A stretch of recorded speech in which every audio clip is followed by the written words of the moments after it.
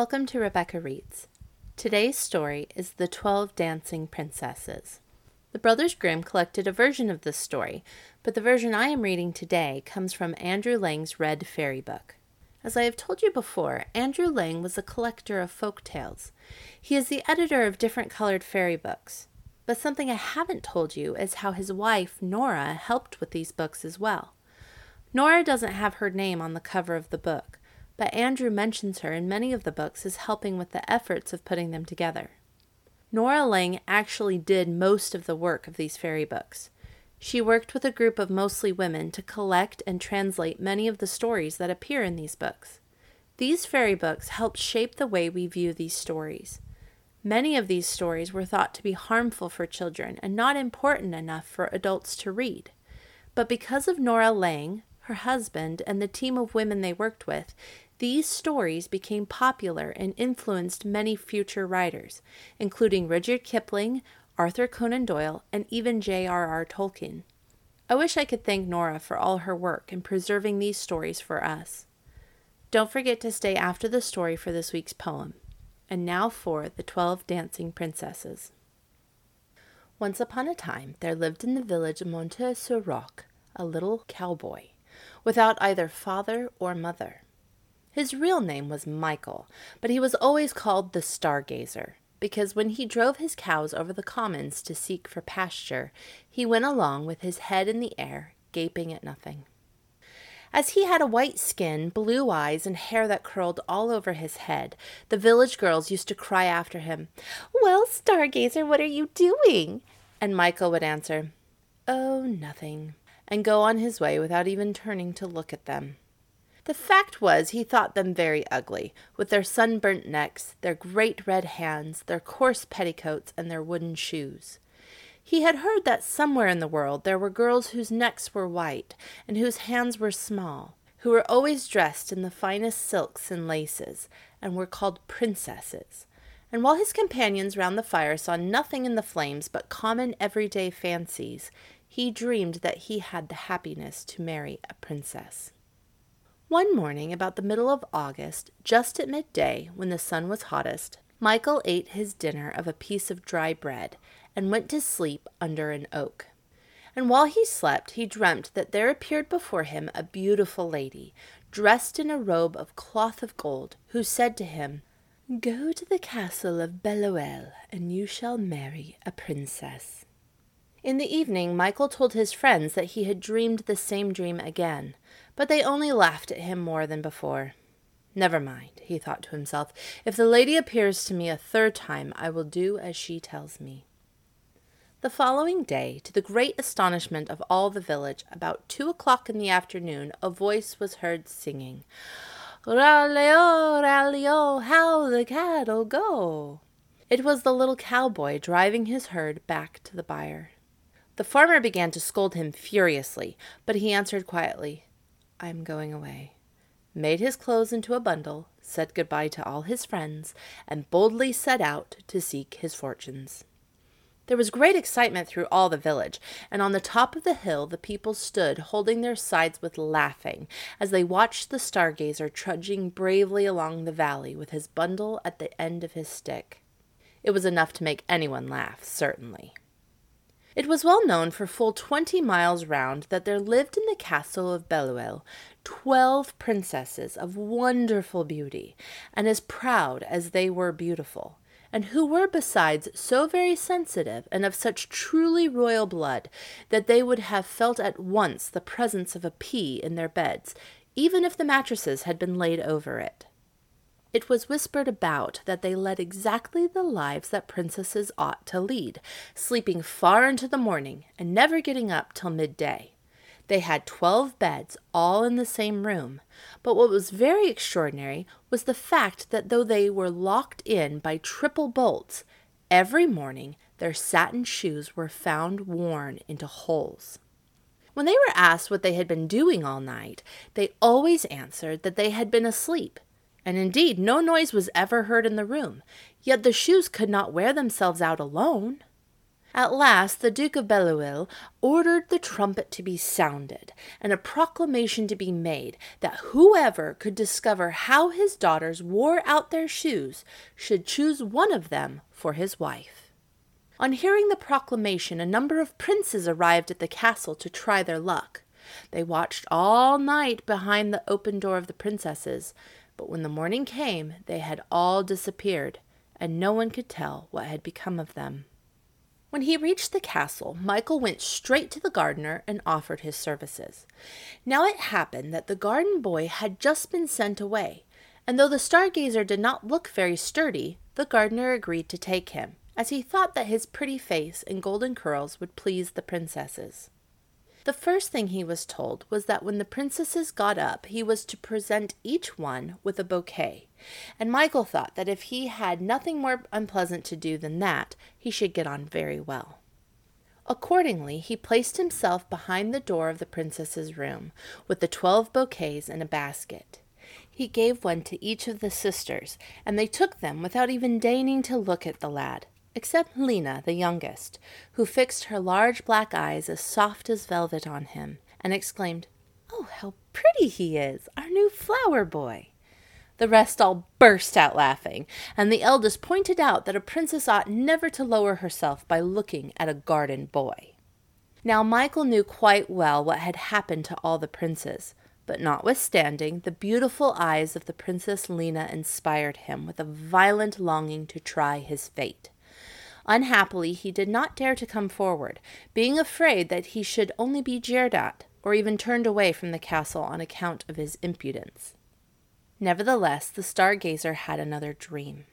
The lady in the golden dress appeared to him once more, holding in one hand 2 young laurel trees, a cherry laurel and a rose laurel, and in the other hand a little golden rake, a little golden bucket, and a silken towel. She thus addressed him. "Plant these 2 laurels in 2 large pots, rake them over with the rake, water them with the bucket, and wipe them with the towel. When they have grown as tall as a girl of 15, say to each of them, 'My beautiful laurel, with the golden rake I have raked you, with the golden bucket I have watered you, with the silken towel I have wiped you.' Then after that ask anything you choose, and the laurels will give it to you." Michael thanked the lady in the golden dress, and when he woke, he found the 2 laurel bushes beside him. So he carefully obeyed the orders he had been given by the lady. The trees grew very fast, and when they were as tall as a girl of 15, he said to the cherry laurel, "My lovely cherry laurel, with the golden rake I have raked thee, with the golden bucket I have watered thee, with the silken towel I have wiped thee. Teach me how to become invisible." Then there instantly appeared on the laurel a pretty white flower, which Michael gathered and stuck into his buttonhole. That evening, when the princesses went upstairs to bed, he followed them barefoot, so that he might make no noise, and hid himself under one of the 12 beds, so as not to take up much room. The princesses began at once to open their wardrobes and boxes. They took out of them the most magnificent dresses, which they put on before their mirrors, and when they had finished, turned themselves all round to admire their appearances. Michael could see nothing from his hiding place, but he could hear everything, and he listened to the princesses laughing and jumping with pleasure. At last the eldest said, "Be quick, my sisters, our partners will be impatient." At the end of an hour, when the stargazer heard no more noise, he peeped out and saw the 12 sisters in splendid garments, with their satin shoes on their feet, and in their hands the bouquets he had brought them. "Are you ready?" asked the eldest. "Yes," replied the other 11 in chorus, and they took their places one by one behind her. Then the eldest princess clapped her hands 3 times, and a trap door opened. All the princesses disappeared down a secret staircase, and Michael hastily followed them.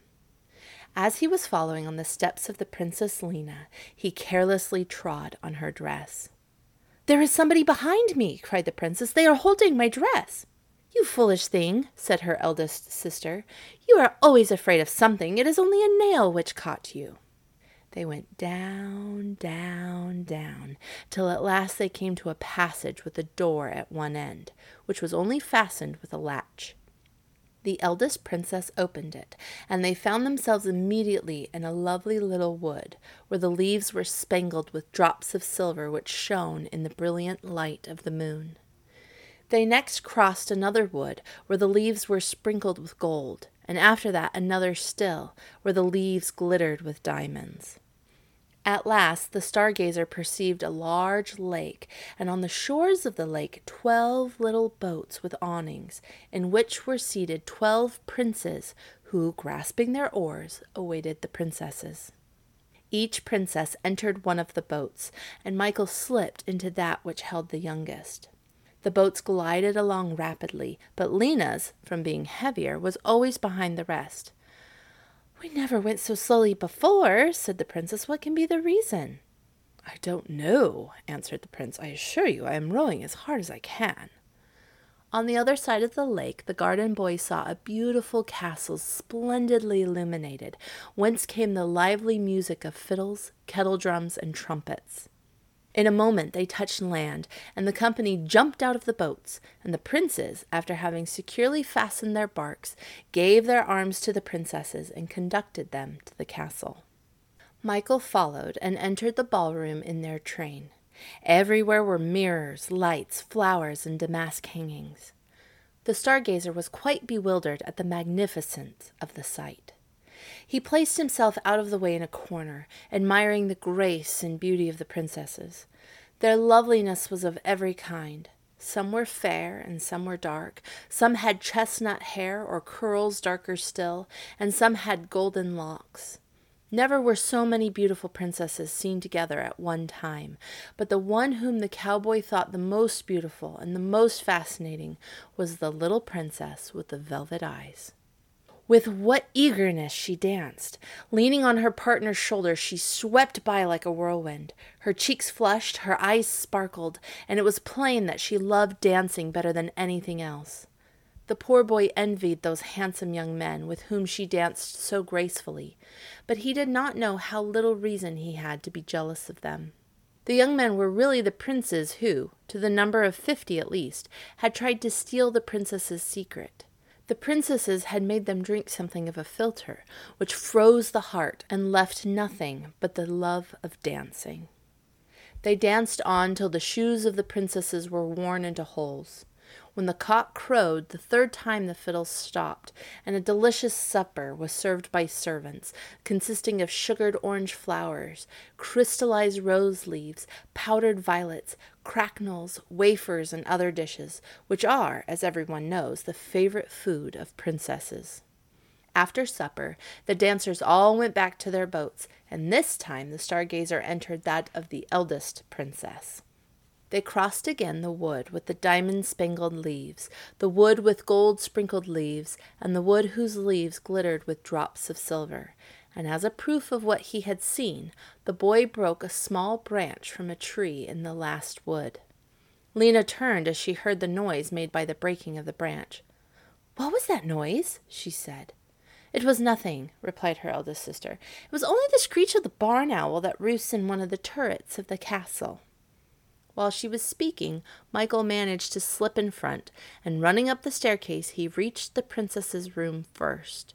He flung open the window, and sliding down the vine which climbed up the wall, found himself in the garden just as the sun was beginning to rise, and it was time for him to set to his work. That day, when he made up the bouquets, Michael hid the branch with the silver drops in the nosegay intended for the youngest princess.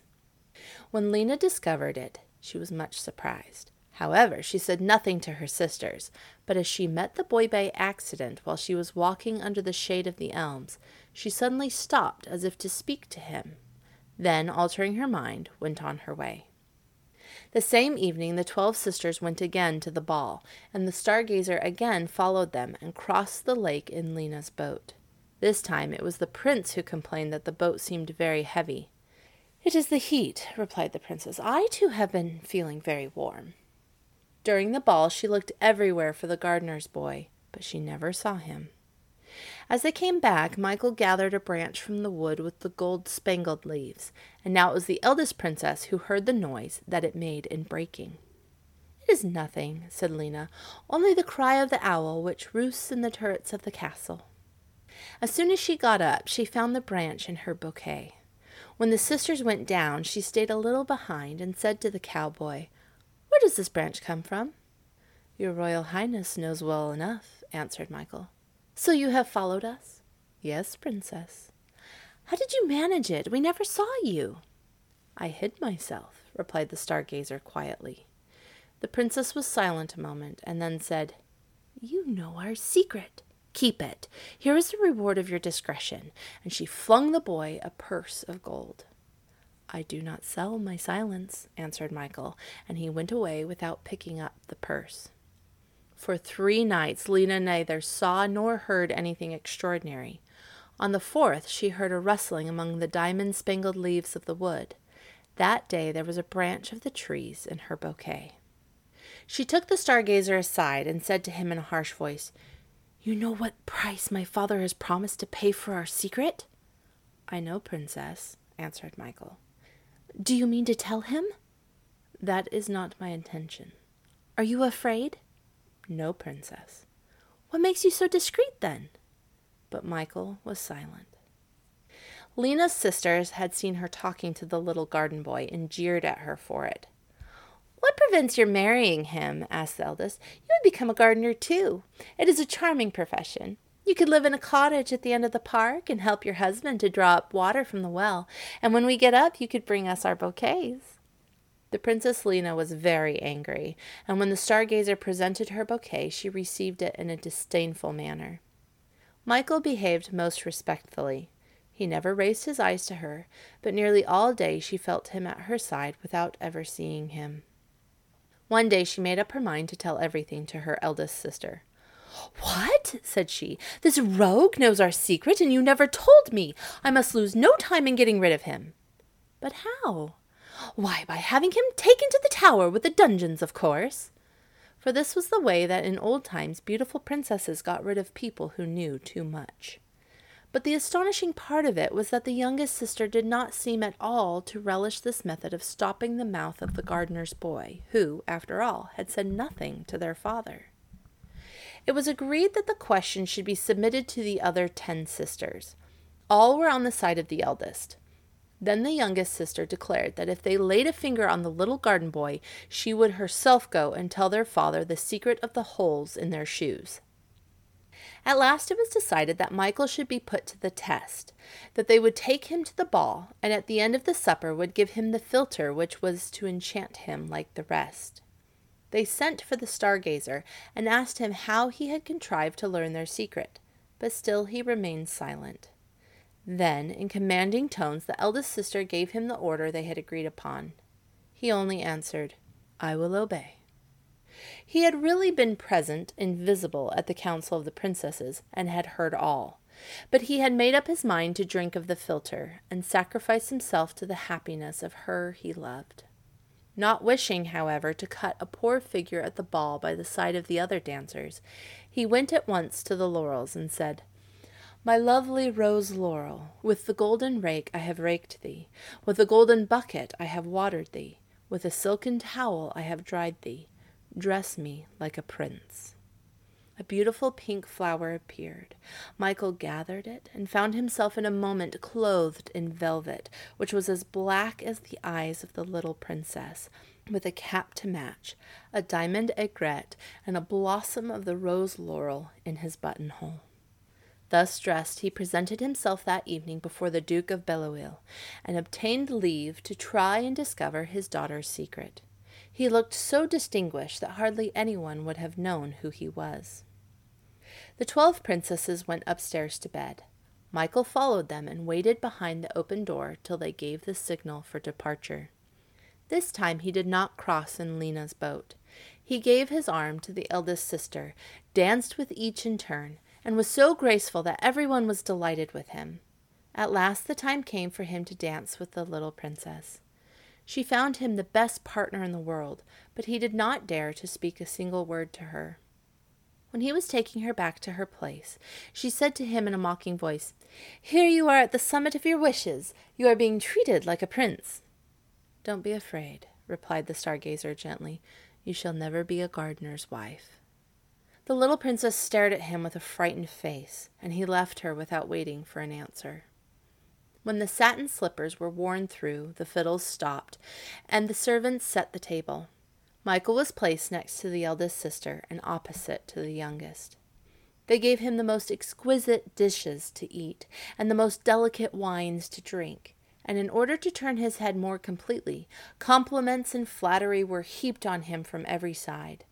But he took care not to be intoxicated, either by the wine or the compliments.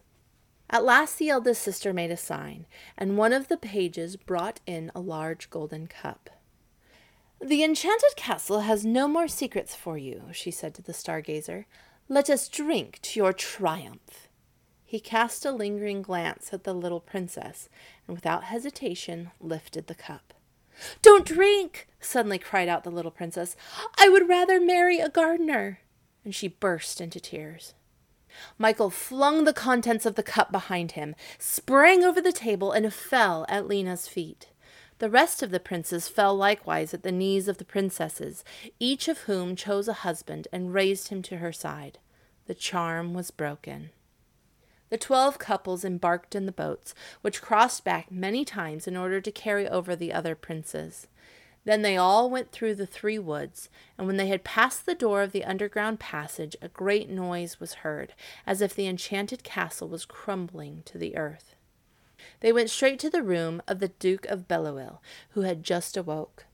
Michael held in his hand the golden cup, and he revealed the secret of the holes in the shoes. "Choose, then," said the Duke, "whichever you prefer." "My choice is already made," replied the garden boy, and he offered his hand to the youngest princess, who blushed and lowered her eyes. The Princess Lena did not become a gardener's wife. On the contrary, it was the stargazer who became a prince. But before the marriage ceremony, the princess insisted that her lover should tell her how he came to discover the secret.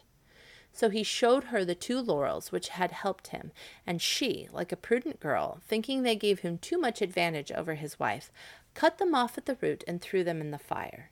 And this is why the country girls go about singing, "We will no longer go to the woods," and dancing in summer by the light of the moon.